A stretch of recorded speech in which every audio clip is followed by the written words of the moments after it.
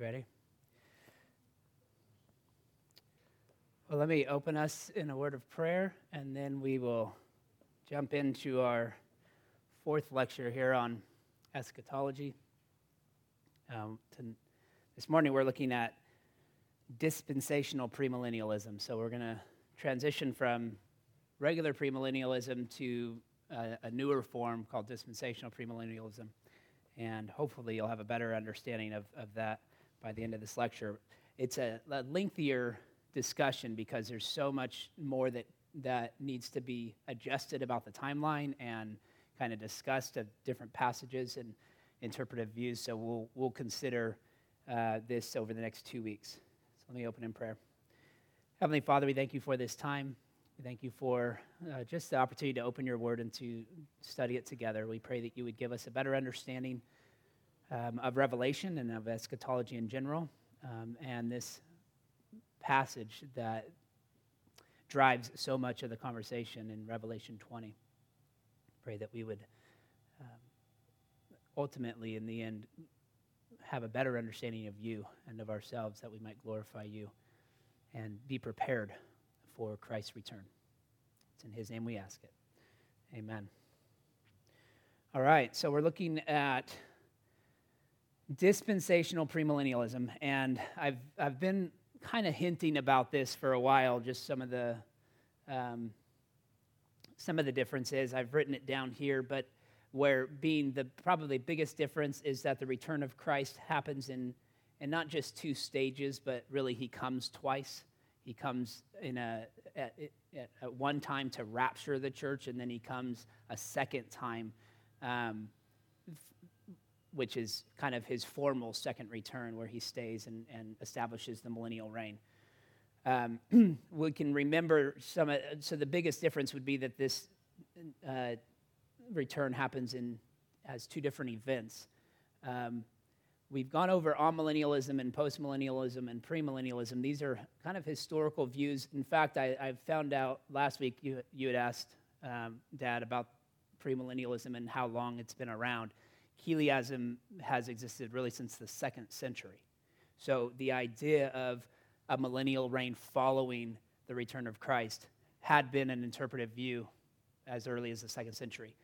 Dispensational premillennialism, it was, yeah. I mean, it was just as popular, I'd say, as in some of the other views, although it was ultimately rejected by the reformers. But that was much later, 16th century.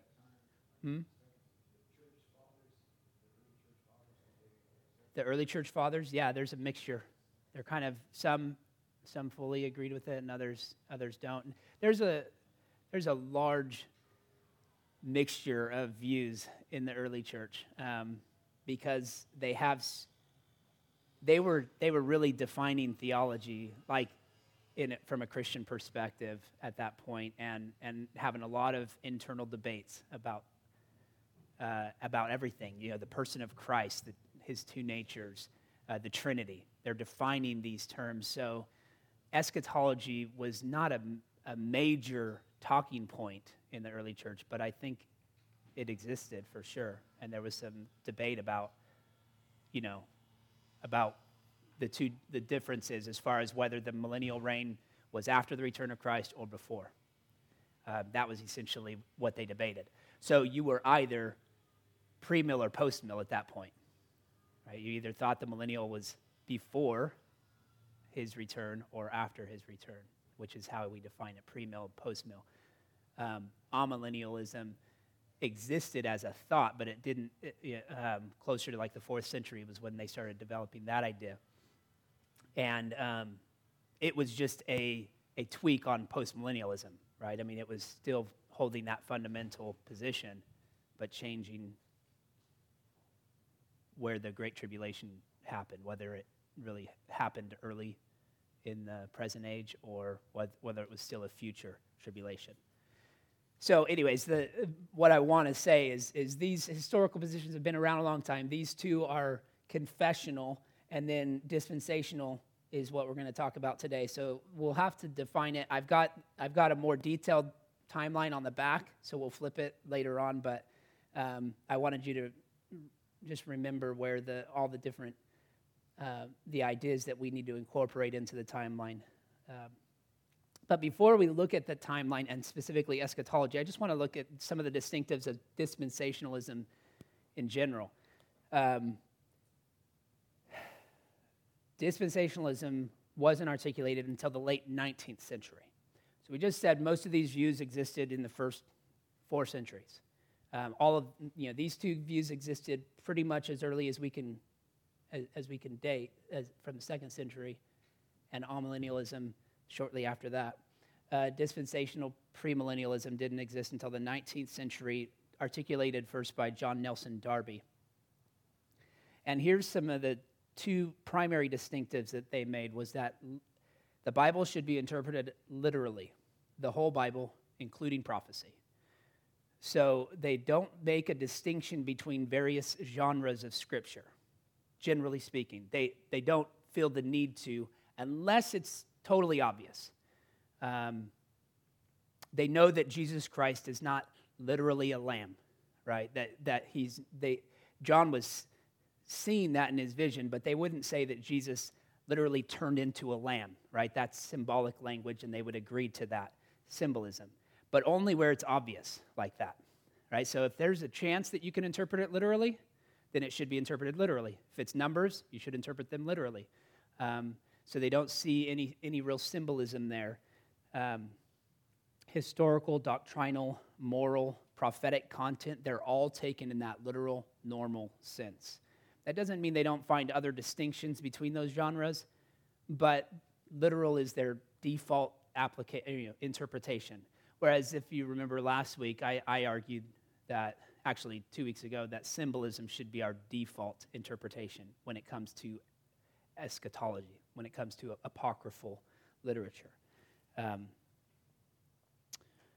So they take it in that literal, normal sense. They do allow for the use of figurative language, but they interpret it with a literal approach, which I'm not really sure what that means, but that was in the language of, who said that? Either Walvoord, I think John Walvoord said that. Basically, they allow for figurative language, but they interpret it with a literal approach. I'll have to go back to that source and understand what exactly he meant by that. In practice, it just seems to be quite confusing because rarely do you have a unified approach or an interpretation to the text of Scripture from a dispensational point of view.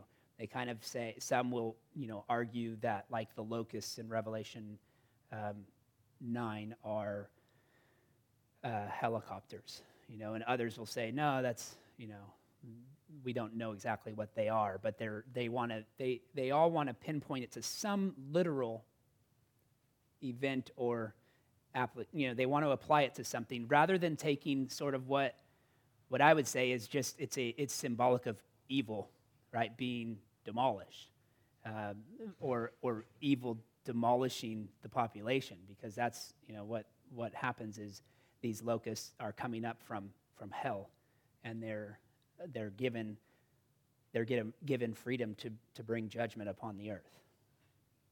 So I don't want to jump way ahead of myself, but that's the idea, is they have a literal interpretation as much as is possible. Okay.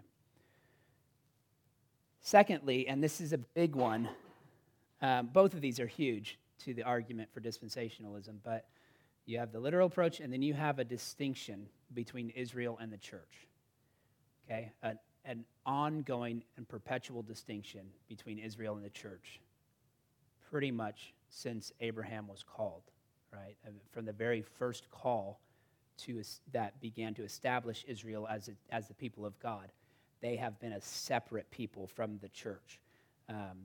In fact, all of the Old Testament is about Israel, and very little about Gentiles. In fact, if you wanted to be saved in the Old Testament, you had to enter into Israel as a nation, right? You had to become an Israelite. So really, God was still only working with Israelites then.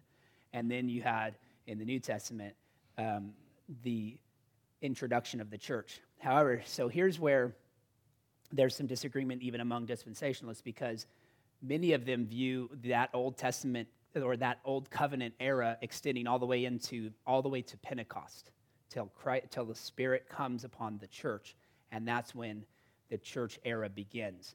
So what does that mean about the Gospels? I mean, basically, any application from the Gospels should focus on Israel, not the church. It should all be about Christ instructing Israel. And we know his ministry was to the Jew first, right? But it was also to Gentiles.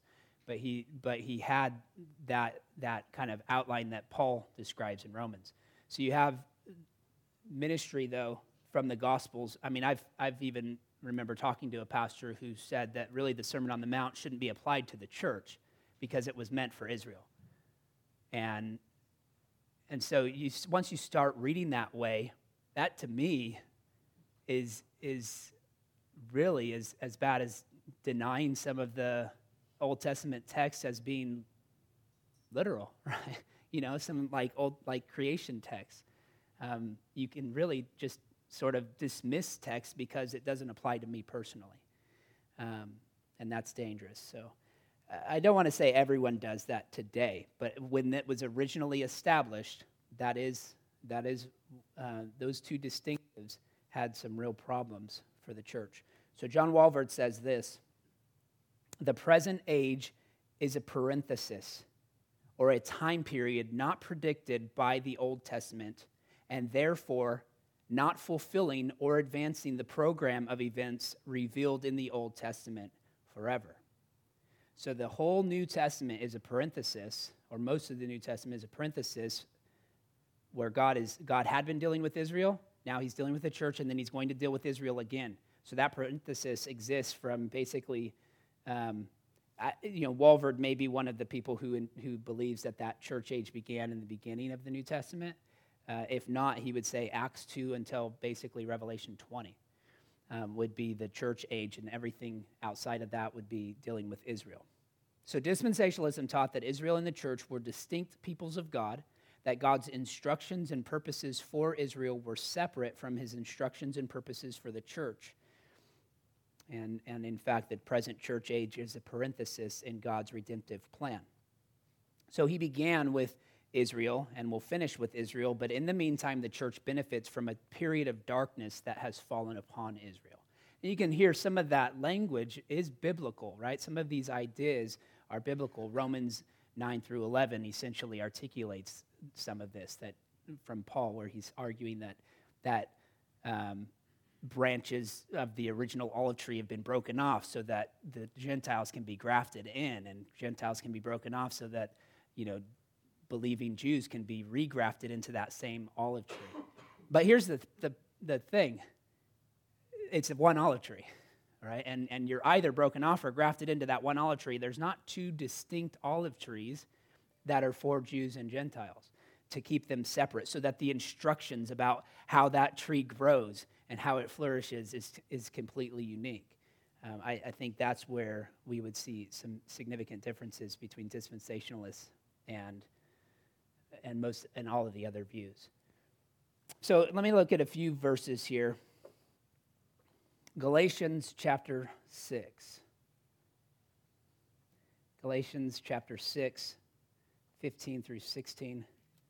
And because I'm recording this just for anyone who can't make it, I'm going to go ahead and read these passages, but you can follow along. Galatians 6, 15 through 16 says, "For neither circumcision counts for anything nor uncircumcision, but a new creation. And as for all who walk by this rule, peace and mercy upon them and upon the Israel of God." This, to me, is an important verse to speak of the unity of the church today, between Jews and Gentiles. The Israel of God, remember, who's Paul writing to here? Galatians. This is a Gentile church, the Israel, and he calls them the Israel of God. So the Israel of God is the same as all true believers who walk by this rule. In fact, so some would argue, dispensationalists would argue, that you have a distinction here between those who walk by this rule, peace and mercy be upon them, and also upon the separate group, the Israel of God. sort of making a distinction here. But the Greek should, in fact, be interpreted even. So by this rule, all who walk by this rule, even upon the Israel of God. Essentially, he's talking about the same group.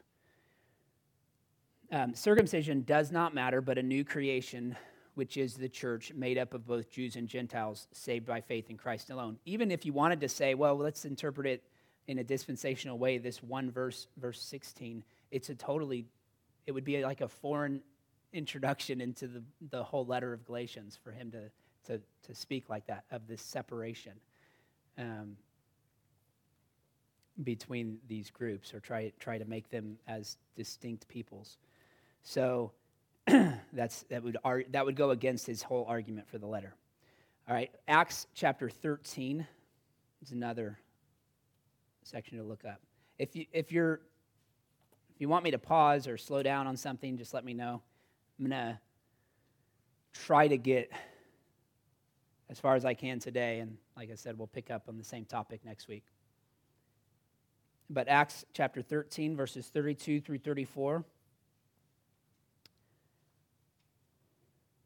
And we bring you the good news that what God promised to the fathers, this he has fulfilled to us, their children, by raising Jesus, as also it is written in the second psalm, "You are my son, today I have begotten you."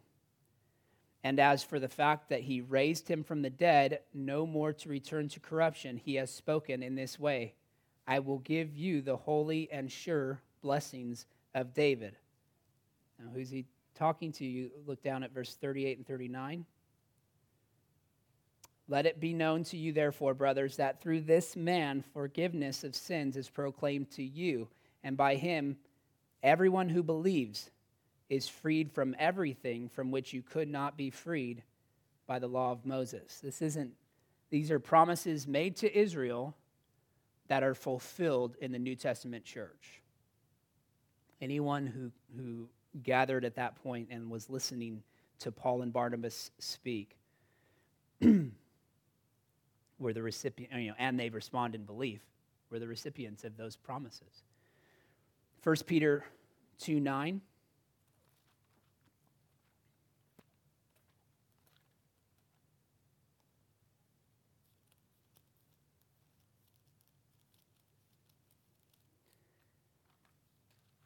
First Peter 2:9, "But you are a chosen race, a royal priesthood, a holy nation, a people for his own possession, that you may proclaim the excellencies of him who called you out of darkness into his marvelous light." Now, we've studied 1 Peter in this church, and basically 1 Peter was written to a church made up of mostly Gentile Christians who had been exiled into Asia Minor for their faith. So you're talking about Gentile Christians exiled to Asia Minor, and Peter is speaking to them with Jewish language from the very beginning of the letter, especially here, calling them a royal priesthood, a holy nation, a people for his own possession. Right? These are the fulfillment of Old Testament promises. The idea of a chosen race comes from Isaiah 43, verse 20. A royal priesthood and a holy nation comes from Exodus 19, verse 6. As well as Exodus 19:5 points out a people for his own possession. So all of that is then applied to the Gentile church. You have the same idea with the seed of Abraham in Galatians chapter 3, which we were already in Galatians. If you just went back a few chapters, you'd find him talking about the church in Galatia, being the seed of Abraham by faith. Right? They became children of Abraham through faith. All of this implies a unity between these two groups, not a distinction. So Zion and Jerusalem are inclusive of Jews and Gentiles. That language, it applies to Gentiles, this idea of Zion and Jerusalem, which clearly is talking about Old Testament fulfillment to Israel, being fulfilled by the church today, made up of Jews and Gentiles. So you see that in Hebrews chapter 12 and Revelation 21. Those are parallel accounts that picture this combining of the people of God. Last one I want to look at is Romans chapter 11.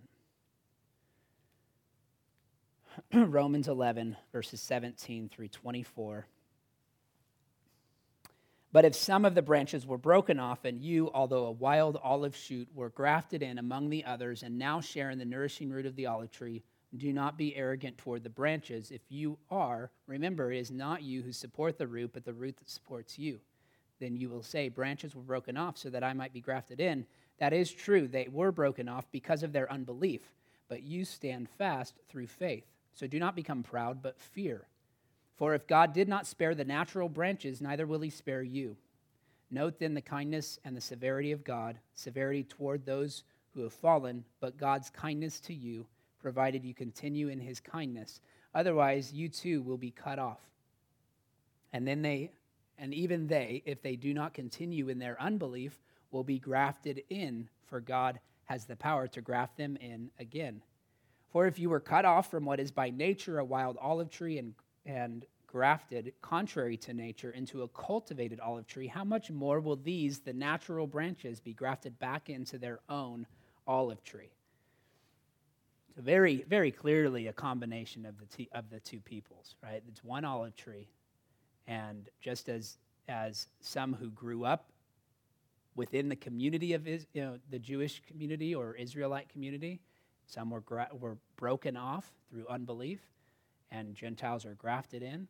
Same thing can happen to Christians, right? You can grow up within the church and through unbelief be broken off from the olive tree. But it's one tree, not two distinct trees. Any questions about what we've said so far? Okay. So the two big distinctions, keep those in mind, because for the most part, those hold today. Although I would say progressive dispensationalists like Darrell Bach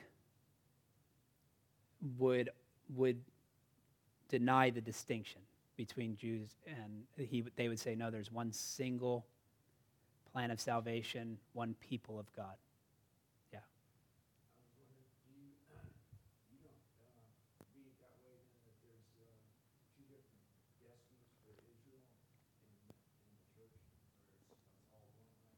Yeah.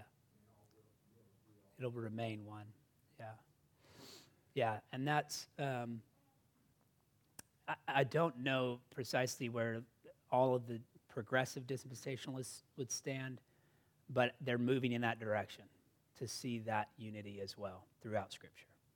I'm not positive where MacArthur stands. I know at one point he would not have defined himself as a progressive dispensationalist. Now he calls himself a leaky dispensationalist, which I have no idea what that means, other than he's not quite as confident as he once was.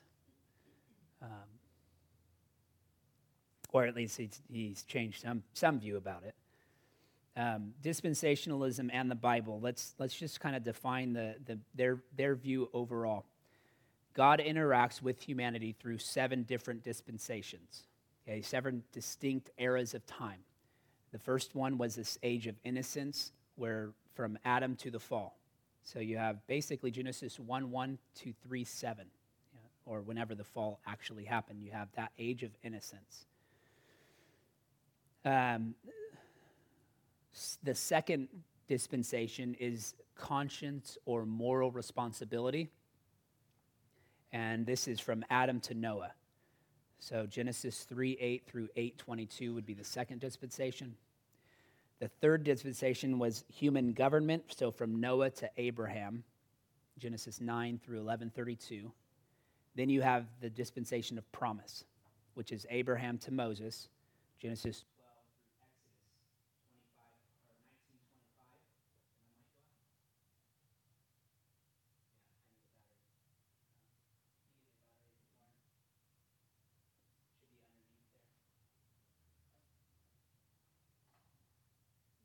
So you have the human government promise from Abraham to Moses. You have the law given to Moses all the way to Christ. And the law is Exodus, dispensation of the law is Exodus 20 all the way to Acts 2:4. That was what I was talking about, how some would view the Gospels as still being under that dispensation.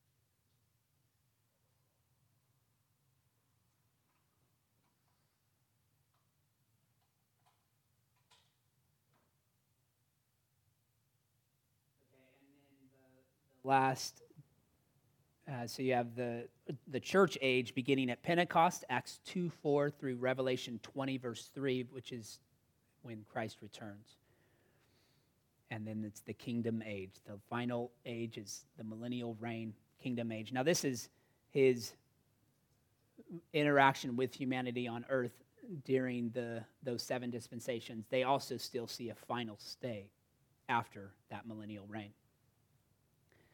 But those are the 7 different eras. Okay, so originally God operated differently in bringing salvation in each dispensation. You know, he added a different component so that Adam would have been saved through perfect obedience. And then you have the idea of conscience or moral responsibility, simply sort of the moral law that God gave them when he created them prior to the giving of the law would have been, obedience to that moral responsibility or conscience would have saved them. Then you have obedience to the human government established between Noah and Abraham. Anyways, you had God actually saving people in different ways. Now, like I said, most people have gone away from that now, and they say, no, God has always simply saved by faith, by grace through faith. But I want you to understand some of the real radical positions that began dispensationalism, and that would be one of them, that there were literally different plans of salvation. However, that makes the distinction between dispensations important. If God is operating on the basis of salvation by grace through faith, if God is operating on the basis of salvation by grace through faith in every age, why do we have distinctives? Right? What makes it a distinctive if God is still saving people in the same way? That's primarily why. Well, I don't know if we see a single covenant that is portrayed or displayed in different eras through covenantal, God renewing that covenant, but it's all the covenant of grace. And so you have the covenant of grace from Genesis 3:15 all the way through the end of the book of Scripture. So you have this covenant of grace that's established, and God is renewing that throughout with the covenant to Abraham, covenant to Noah, covenant to Abraham, covenant to Moses, but it's all one covenant. Yeah.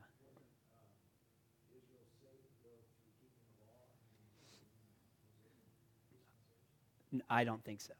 No. I think right. It was actually a means of condemnation. It was a means to show people their sinfulness. And that, I think, was the intent of the law. And to point them to one who would be perfect, who would uphold the law. Right? So that is how we interpret that dispensation or that era, that covenant with Moses. Definitely old school dispensationalists would agree that was a distinct method of, like, they were saved through obedience, which ultimately meant 100% of them would have been condemned. I mean, that's just the fact of the matter. None of them were perfect. So that's a real problem. I mean, either you believe, so where it leads is either a rejection of, it leads to a perfectionistic idea, right? Like that we can become perfect, which is ultimately a minimizing of the standard of the law, because for anyone to say they've become perfect is to they're either minimizing the law down to it's achievable, or they're completely irrational, delusional, right? I mean, they're like crazy, or they've reduced the law to something achievable by man. And the Bible doesn't mention anybody that pulls it off, right? Right, Jesus Christ.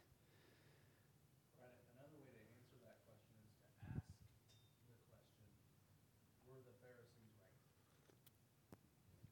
Were the Pharisees correct? Because they certainly believed you had to do a number of things to either get in or stay in.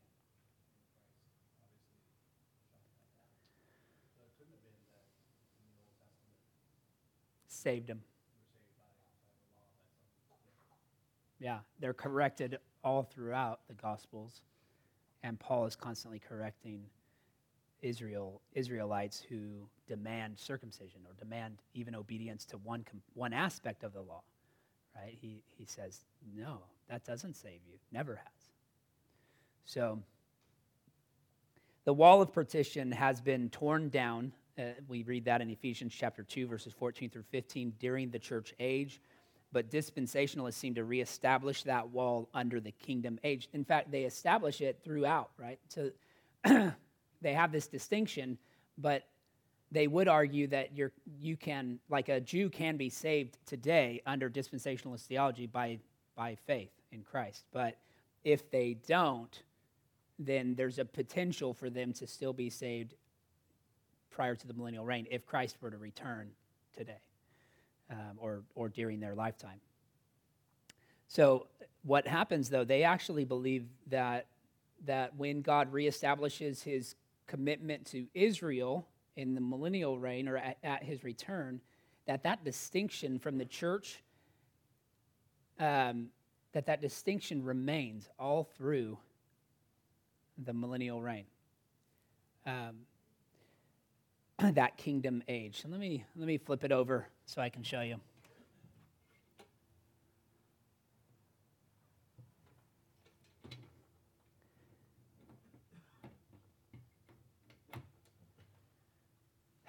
So I realized not only did I need to add another return of Christ, as two different events, but there are multiple resurrections that take place under the dispensational premillennialism. So you've got the initial return of Christ where believers, this is the rapture. Believers are caught up with Christians who are currently living, raptured into the air, and they are now with Christ for this entire period, which is, number 3, is the tribulation. So you have 7 years of tribulation where the church is now in heaven with Christ. They come with Christ down. They have a judgment. So you have 2 different judgments. They have judgment between the sheep and the goats at this point. The sheep will enter into the millennial reign, and these are just of believing people currently. So you have the sheep and the goats being judged because the saints who are in their glorified bodies are going to remain in heaven, in this heavenly Jerusalem during the millennial reign. And there's a weird mixture here because they do see some verses talking about the church involved in the judgment. So there's kind of this going back and forth between heavenly Jerusalem and the millennial reign. But because they're in their glorified bodies, they're not technically sitting on earthly thrones with everyone who's entering in, all the sheep that were alive at that time entering into the millennial reign with Christ. They remain in heaven, which I find problematic because you got Christ in his heavenly body reigning on earth. I guess you have his presence in heaven with the heavenly Jerusalem, but it does create some complications. And during this final, or the second return of Christ, I hate to put it like that, but ultimately you've got, if you call the rapture his first return, then you'd have to say his second return. You have believers who were saved during the tribulation. So remember here, all believers have been raptured up. So there isn't a believer on the planet. But at the very beginning of the tribulation, they would say a lot of Jews will make a radical commitment to Christ at that point. In fact, 144,000 of them. That's how they interpret that language. 144,000 is a literal number of Jews who have converted, who become Christians at that point, or they're Messianic Jews, essentially, and they will proclaim the gospel during this 7 years. They'll be witnesses to the unbelieving world. And because so much radical judgment is taking place, there's going to be a large number of conversions taking place. And there's also going to be a lot of death, as you find in Revelation, right? So there's a lot of people being converted and then dying. So at this second coming, you have another resurrection that needs to take place of all believers. And at this point, they would also argue that the Old Testament saints are resurrected. So some would say the Old Testament saints were resurrected at this first believer's resurrection. Others would say no, because technically this is still just for the church age. And when Christ reestablishes his commitment to the nation of Israel, that's when he's going to resurrect the Old Testament saints. So it fits their theology. It doesn't fit any passage of Scripture, in my opinion. None of this can be articulated from the text.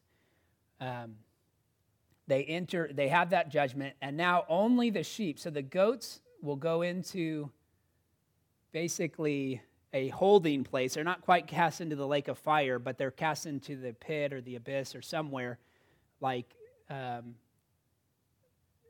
Satan and demons. But they'll be finally judged at the great white throne judgment. So the goats go down, and the sheep basically sheep go into the millennial reign. I'm going to really confuse you if I throw arrows everywhere. So the sheep enter into the millennial reign with Christ. Now, at the very beginning of the millennial reign, it's this near perfect experience because you have no one but believers who are all united entering in. However, 1,000 years is a long time, so you're going to find death. You're going to have marriage still. You're going to have birth happening during this time. And the children of believers are not forced to believe. So many of them will rebel. And then at the very end of that millennial reign, Satan is released to gather together an army, and they're finally defeated. And at that point, they enter into the great white throne judgment. So at the end of the millennial reign, once again, you have believers that have been dying, and they're resurrected.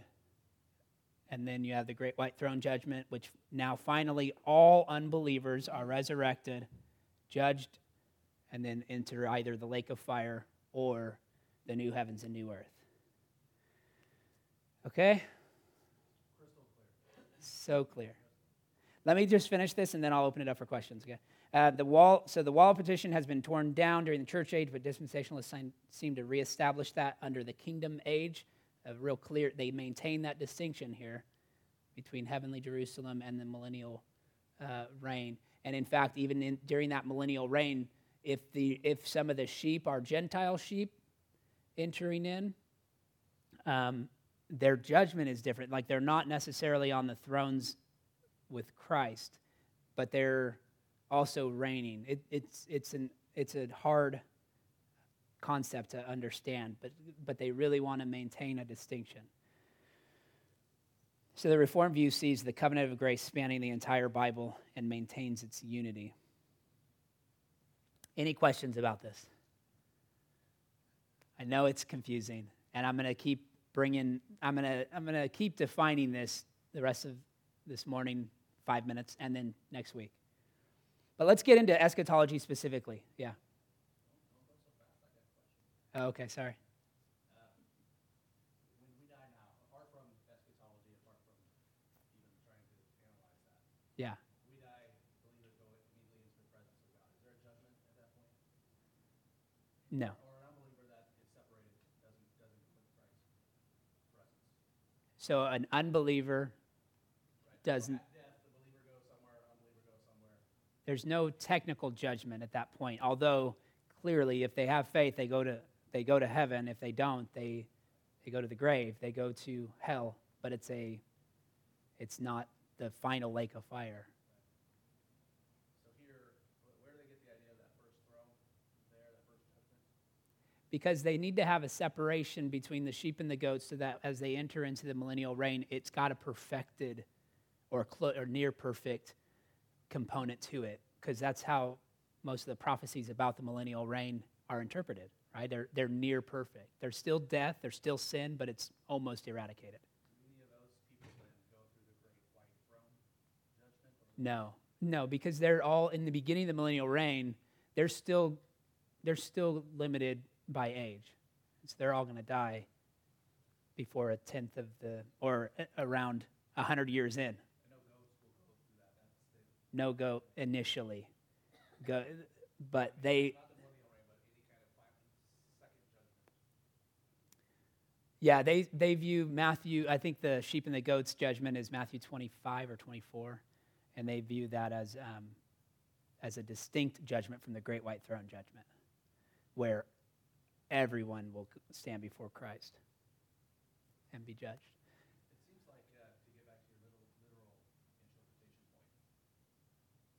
historically, it sort of occurred to me, just now actually, so I have to think a little bit more about it, but it's sort of a reaction to the modernism, the industrial revolution, to the critique Yeah. of scripture that you've seen in the late 19th century.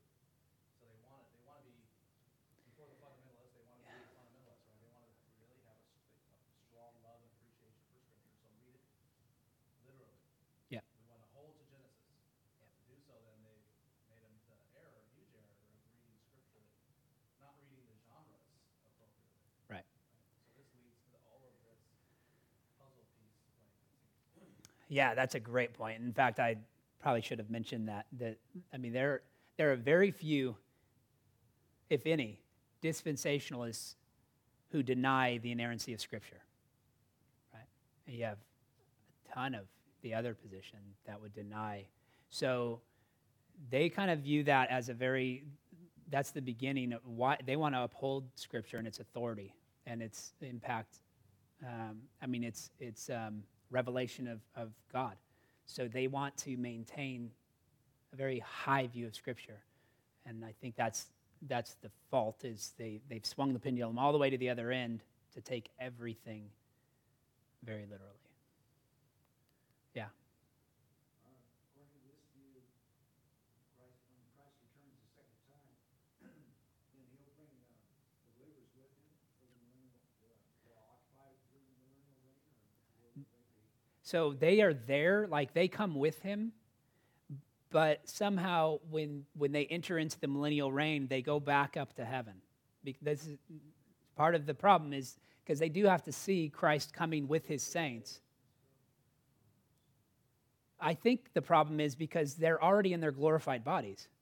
So they can't have people in glorified bodies entering into the millennial reign, because then they wouldn't die, right? I mean, and yet the millennial reign speaks of death. So either they make a distinction between people in glorified bodies reigning throughout the entire millennial reign, which I don't know of anyone that says that. Or they say, well, they're kind of separate. In fact, they would argue that this heavenly Jerusalem is a literal place that's above the earth, because there's language of the heavenly Jerusalem coming down. So they would say that's literally going to happen. Like the heavenly Jerusalem is going to come down after the great white throne judgment, and then we are in our final state at that point. But they remain up top there. And there's some interaction, like I said, because they're involved. These glorified believers are involved in the judgment that's taking place. But it must be some very periodic periods of time throughout the millennial reign that happens. So if I'm an unbeliever at the end, it's possible for me to see Christ come down, perhaps with angels, and then I go through a tribulation, let's say I make it, and then I see Christ come down again with some saints in the air with it. Yes. So this is a good place to stop, but all I've done so far, I tried to just establish the main distinctions of dispensationalism and give you an understanding of their view of Scripture as a whole, the 7 different dispensations. What we're going to talk about next week is their view of eschatology, which we've given you the timeline here, but I want to define their view of the millennial reign and look at the various interpretations of Old Testament prophecy, talk about the rapture and their view of that, talk about the 7-year tribulation, and then close with a critique of all of that, which I'm critiquing it as we go, too. You can tell. I'm not quite giving you an unbiased view of dispensationalism. But hopefully you at least understand what their primary position is. Our plan is to talk about or close this out next week as best we can, or come close to it. If if I need the following week, I'll use the very little bit of it and then go back and revisit Revelation 20 and say, this is how I believe it should be read, and give you the best argument I can for an amillennial view of Revelation 20. And then we'll be done. So at that point, you can continue to ask questions. Let me close this in prayer. Heavenly Father, we thank you for this time. And I do ask that you would help us to continue to take this discussion to heart and to study these passages with, I guess, with the seriousness that it calls for, but also to keep in mind that we have brothers and sisters in Christ who may have radically different views of how we see the end playing out, who are still trusting in Christ alone for their salvation, who still have repented and believed, and who are legitimately brothers and sisters in Christ. And so I pray that this would not bring division, as unfortunately so much of our theology does. But I pray that in this case, as we deal with understanding the end times, it would simply broaden our appreciation for your word and give us a greater confidence in the victory that Christ will bring at his return. It's in his name we ask it. Amen. All right, thank you guys.